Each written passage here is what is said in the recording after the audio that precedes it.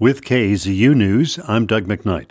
As many prepare to celebrate the holidays, local health officials are asking residents to be vigilant as they spend time with friends and family. KAZU's Jonathan Linden has more. In what some health experts are calling the triple-demic, hospitals across the Monterey Bay area have been seeing a substantial increase in hospitalizations due to COVID-19, RSV, and the flu. Dr. Alan Radner is an infectious disease specialist and serves as the chief medical officer for the Salinas Valley Memorial Healthcare System. The number of patients requiring hospitalization is more than we ever saw during the worst surges of COVID. But Radner adds patients aren't as sick as they were during the peak of COVID.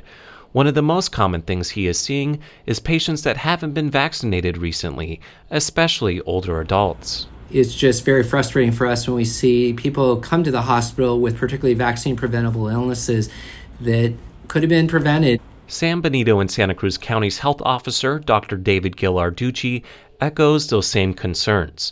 The 3 hospitals under his jurisdiction have recently been at over 95% capacity. While concerning, he says not to panic and that it's time to reinstitute some of the things that we know how to do so well.